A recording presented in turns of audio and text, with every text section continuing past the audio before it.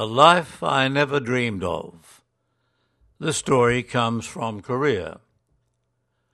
Columba Yun Yal Chung is a St. Columban Mission Society lay missionary. In June 1990, she was a member of the 1st Korean Region lay mission team appointed to the Philippines, where she worked for 18 years.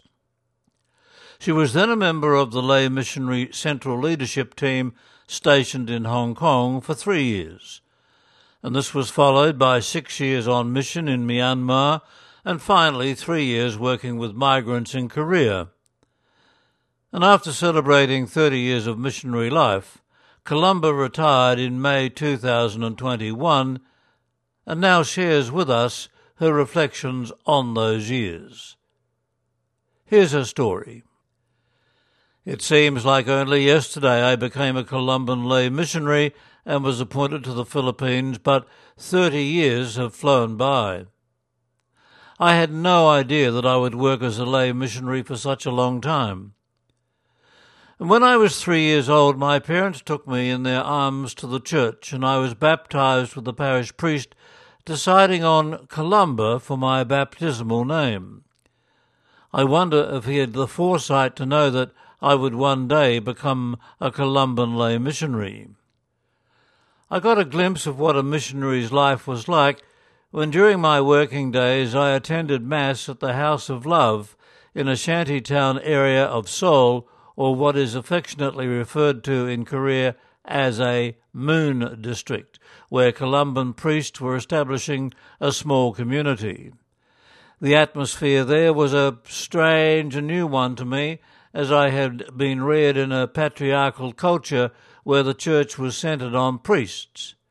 But these foreign priests spoke our language extremely well and had adopted a Korean lifestyle and, in particular, lived poorly like the rest of the people in the neighbourhood.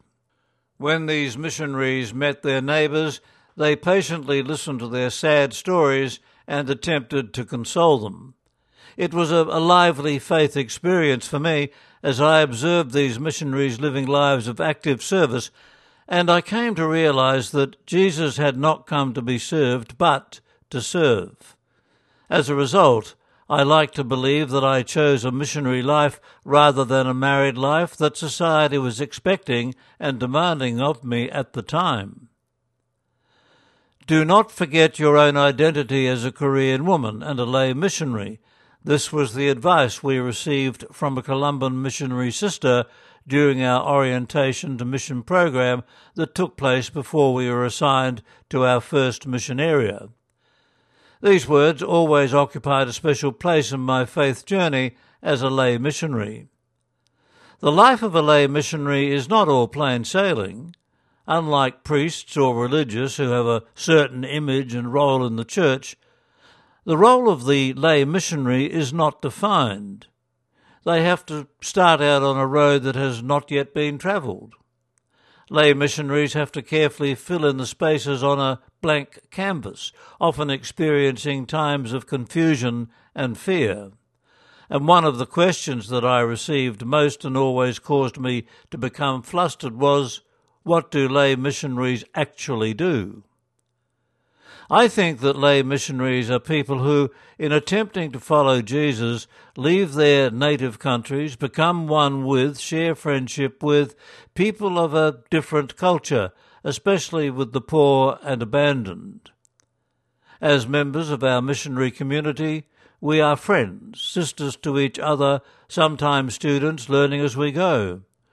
At other times we are teachers teaching, and at times we inevitably have to take on leadership roles.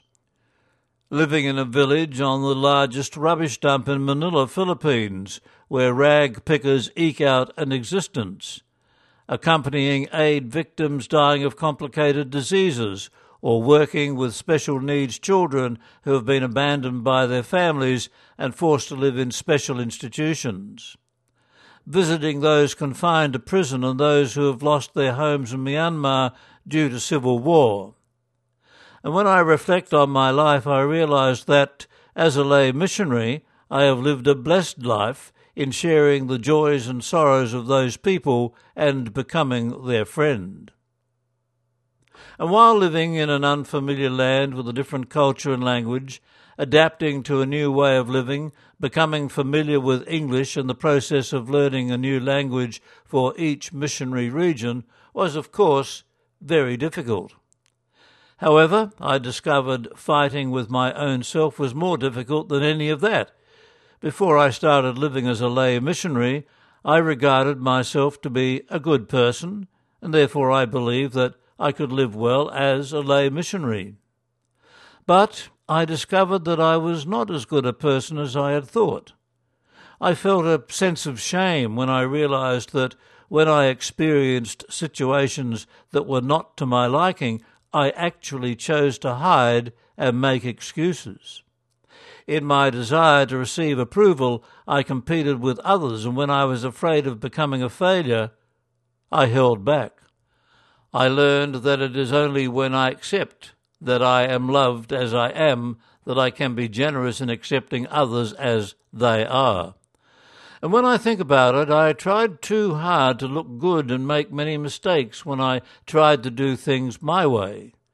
I could have achieved results far beyond my expectations had I been able to let go of my will and discover God's will. As I face retirement and look back on the days gone by, I give thanks to the Lord for giving me graceful times.